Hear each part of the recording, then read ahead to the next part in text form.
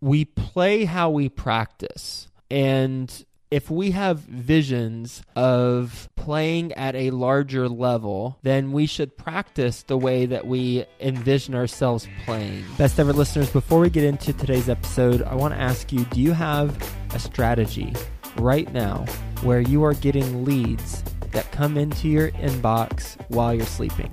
If you have a strategy where you are optimized with both Google AdWords and SEO, search engine optimization. If not, then guess what? Today's your lucky day. We've got a free strategy session just for you, and it's with Dan Barrett. If you recognize his name, he was a guest on episode 565, and he is the only certified Google partner agency that works exclusively with real estate investors. Go to adwordsnerds.com/strategy and get a free strategy session to learn with him how to implement an online strategy for your market in both SEO and Google AdWords. Go to adwordsnerds.com/strategy. Best ever listeners, welcome to the best real estate investing advice ever show. I'm Joe Fairless. This is a show where we cut out the fluff and we only talk about the best advice that moves your real estate investing business forward. And, well, guess what? Today's Friday. I hope you're having a best ever start to your weekend. Because it's Friday, we're doing a special segment called Follow Along Friday, where I talk about what I got going on in my entrepreneurial endeavors. And, well, there are some lessons I've learned along the way. With us today, like we normally do on Fridays, I have a co-host, Theo Hicks, who's also the co-author of the Best Real Estate Investing Advice Ever, Volume 1, and soon to be Best Real Estate Investing Advice Ever, Volume 2 book. Hello, Theo. Hey, Joe. How's it going? Thanks for having me back. I always look forward to these conversations every single week, so hopefully we can get some good lessons out today. Yeah, well, I hope so too. I've been very active over the past week, and I think we've got some good stuff. So, number one is, well, I got engaged about a week ago to the love of my life, Colleen. We've been dating for a while now, and proposed to her in a nice park in Cincinnati, Alt Park, for those familiar with Cincinnati. And we are engaged. So, yeah, really pumped up about that. So first and foremost, that is the most important thing that I got going on before I get into business. At least I want to be on the record as saying that too. That is the most important thing I got going on. But it's true. It really is. So it's been a big step in my life for sure. Well, congratulations, man. That is awesome. I saw the pictures online, and both of you guys looked very, very happy and ecstatic when that happened. So thank you for that. And you and I and your girlfriend and a couple of our other team members will have to go have a celebratory dinner later this month or next month. So on the business front, though, let's see. I was in Dallas-Fort Worth last week looking at properties. We ended up putting a deal under contract. It's an off-market deal in Garland, a 200 unit. We will be closing on that December the 30th. So we're in the process where we actually just wired earnest money to the escrow account, and we're in the process of due diligence right now. So we're looking forward to closing on that deal. When I was walking the property, a couple things stand out. One, because it's off market, we're buying it at about a 25% discount when compared to sales comps. Two, when I was walking the property, there's opportunity for some community enhancements just to pull together the theme and the community feel. Right now, it feels like an apartment complex, but we want to make it more of a community feel. And there's some aesthetics things we can do. Like there's a lot of concrete at the property, a lot of parking lot stuff. And without that being dressed up, without having like a potted plant, a big potted plant or boulders or something, it just looks kind of stale and cold, which is ironic for Texas, but it can be pulled together. So in addition to aesthetics, from a business standpoint, we're going to be renovating about 75% of the units and projected to achieve the same rents that the previous owner has achieved. So pretty conservative deal and excited about that. How did you find that deal? Since it's off market, how did you find it? We got it through a broker who convinced the seller that he had a buyer that could close and close quickly. So it is through a broker, but it wasn't marketed, and there's no marketing package that the broker put together. It was just a conversation that we had with the broker because we've bought a lot of other deals from this broker. So we've established a very good relationship with him. And it was a little interesting, something that I'd never come across before. When I was touring the property, we actually toured it with the owner of the property, and he was walking us through the property and just talking to us about it. And usually it's just the broker and the on-site management team, but in this case it was pretty cool because we were able to ask the owner questions directly, and we're able to learn more. Didn't learn a whole lot from a number standpoint, but just when you're on site, you learn the intangibles about a property that you can't read online when doing online research, or you can't look at Google Maps. You just get a feel for it. In a lot of cases, that's just as important as the numbers, because you have an idea of how pride of ownership, you have an idea of the type of residence. What I enjoyed seeing was pride of rentership with the residents, a lot of balconies that had flowers and things like that. So excited about that deal, and toured a couple others. Won't be pursuing those that we looked at in Dallas because we're just going to be focused on this deal to close out the year. Might overlap some towards the very, very end if we find something, but we're not going to be in the same stage of the process on deals simultaneously. We're going to be just focused on this deal. When you go and visit properties, are you going into every single unit or just a handful of units, or vacant units, occupied units? What do you look at when you go there, actually? Well, before we have it under contract, depending on the deal, but usually it's the model and then a unit that's not renovated, and then I try to look at the nastiest thing that they've got just to get a sense of what's the worst case scenario. We, as a team, go through every single unit, and that is our due diligence team does that prior to actually purchasing it, but that's during the due diligence stage after you have it under contract. That totally makes sense, because I guess the follow-up question was going to be, when you do go through these units, and obviously sometimes I'm sure you run into tenants, how much do you take their word for the property situation? It's important to listen to the residents. Now, the question becomes, like on this deal, it's an off-market deal, so we're not publicly advertising when we're there to residents that we're the buyers. Instead, we can be an insurance company just coming here to take some pictures, or with the management company, which technically is true. We are with the management company, just not their management company. So because of that reason, in this case in particular, not really interviewing or talking to the residents. Whereas on other deals that is more public, yeah, you want to listen to the residents. And I have a video on my YouTube channel, or you can just go to my website, joefairless.com, and click videos.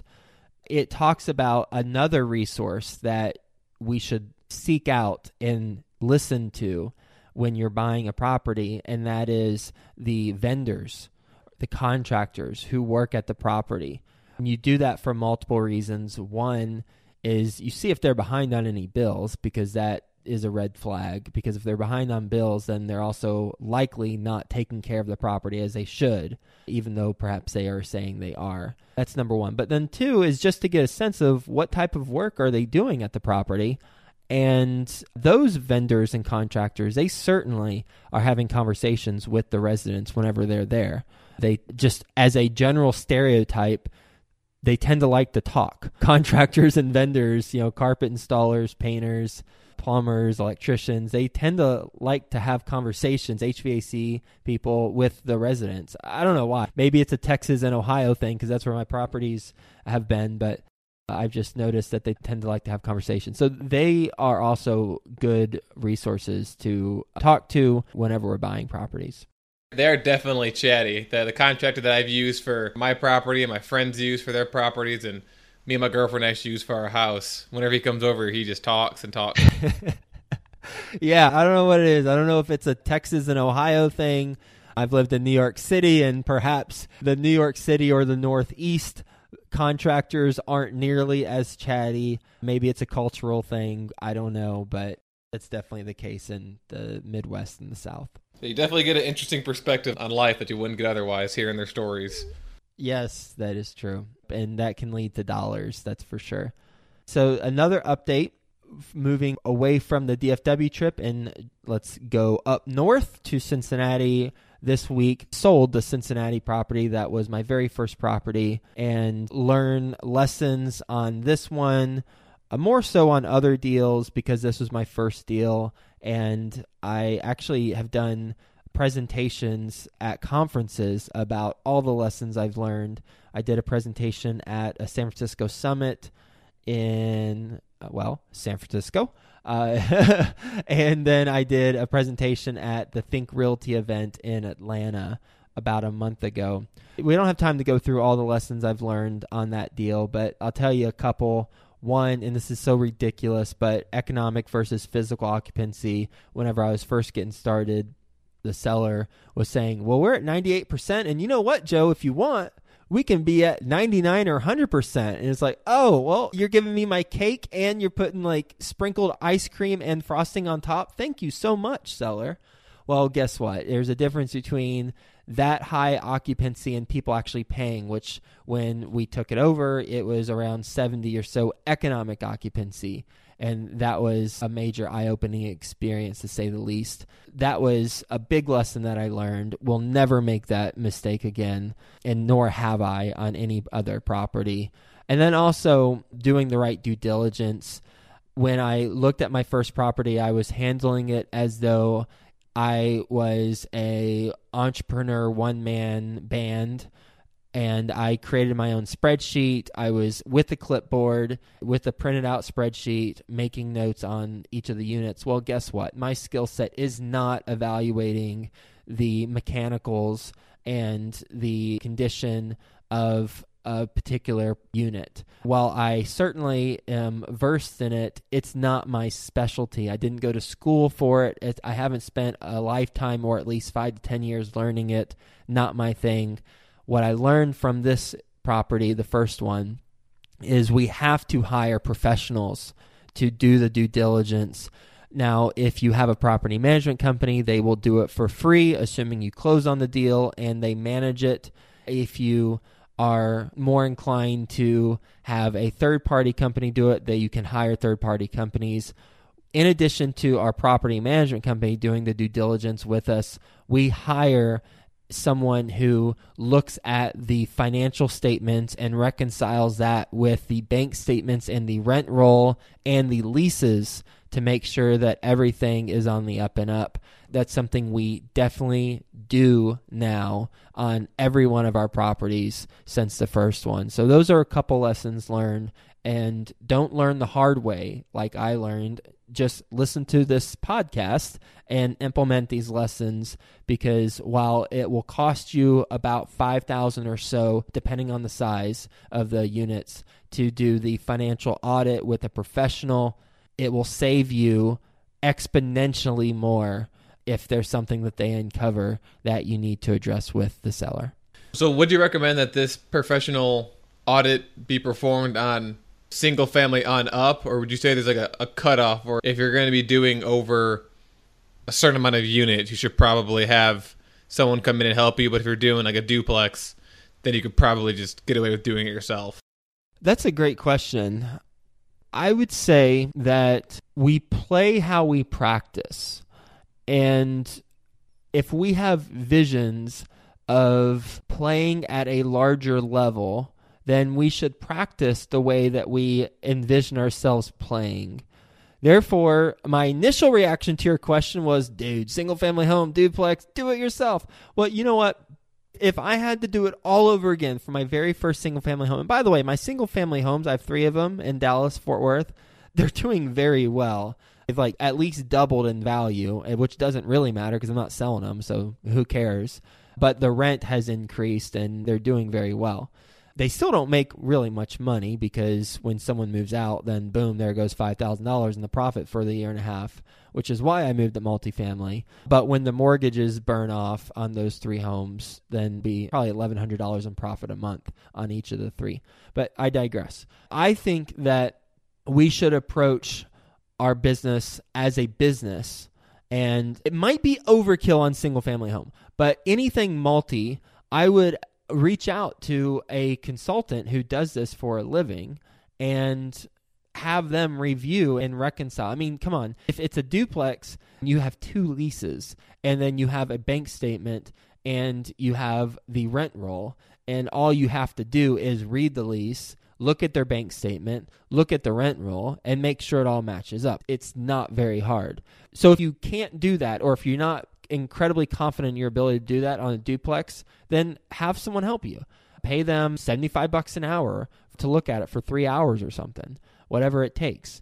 But as you get larger, I'd say anything 5 units plus, I would continue to have a professional look at that stuff, because you're going to need to do that when you go larger. And sure, the costs might not make sense with a smaller property like that, but you know what? The cost of you messing up is much greater than the cost of their fee at the front end. So I would play it safe and have someone. And it's probably overkill. I want to repeat that. It's probably overkill, but why not have professionals look at it and overlook the work you've done? Now, you don't want to hire someone to do something like that if you couldn't, in theory, do it yourself, because you could, but would you do it as good as a professional? No. Would you build a relationship with them for future deals if you don't involve them on the first couple? No. So that would be my approach. I totally agree. And something else you said in there too is, if you don't have the confidence, hire the professional. But kind of like looking back at my first deal, when I first bought it, I had confidence, but it was kind of like pseudo confidence, because I really didn't know what I was doing. But it was kind of a point in my life where I just thought I knew everything. And so I did it with no one's help really at all. I ran all the numbers myself. If I'm being honest, I actually didn't run numbers at all, but I kind of did everything myself. And then when I bought the property and kind of things slowed down, that initial high went away, I realized that I was like, I didn't do any due diligence for this property. I had no idea what I was doing. And kind of the result was I lacked any kind of confidence. And I felt like the entire time I had the property, I was like holding my breath and waiting for something to come and bite me in the butt for missing it. But eventually I sold it and everything was fine. But even, I think it's great about the relationship aspect of it. But I think even more important is that it gives you the confidence to know that you, as the first-time investor, really don't know what you're doing. And so you give you the confidence when you have someone else there to at least maybe even run the numbers by, like someone like you or someone on Bigger Pockets or someone on our cash flow group or some mastermind meetup or anyone. Just run it by someone so you have that extra level of confidence and approval from someone else, especially for your first deal, because I can totally see how a lot of people either buy that first property and then never buy another one again because of a little tiny mistake. And so when you say the cost of paying for that professional service would be a lot less than the overall damage they can do to your investing career, that I think the highest thing that could happen to you is you just don't ever buy a property again because of making a mistake in the beginning. So that's just, I guess that's a long way of saying I agree with what you were saying. I think it makes sense to have someone else check, at least, very least check what you're doing for your first couple of properties. And then obviously as you get to bigger ones, you want to have professional people do it. Yep, absolutely. And make sure that even on your first couple, if you're reaching out to people like on Bigger Pockets or at your local real estate meetup, that you're talking to people who have actually done what you want to do, and you're not talking to people who have been on the sidelines and have been reading a bunch of books or listening to podcasts and they haven't done any deals and they're trying to give you advice because you don't want to take their advice. Yeah, it's pretty easy to distinguish that, especially in Bigger Pockets, because you can just go to their profile and see what they've done. Yep, exactly. Well, a couple other quick things just in life. I have a bunch of trips planned, excited about those. Headed to Chicago the 11th with Colleen, just going to check out the city. So Best Ever listeners, if you have any tips for what to do in Chicago, any fun stuff in the downtown area, email me, info@joefairless.com. Would love to hear your thoughts. And then book the flight for DFW, head there for the holidays. Going to be there for about a week or so, hanging out with the family. And then have a conference in February. That is the February 24th and 25th, the best ever conference. If you haven't got tickets yet, then you better get them now. They're at the lowest price they will ever be right now, and then they will continue to go up. Go to besteverconference.com. That's in Denver, Colorado, February 24th and 25th.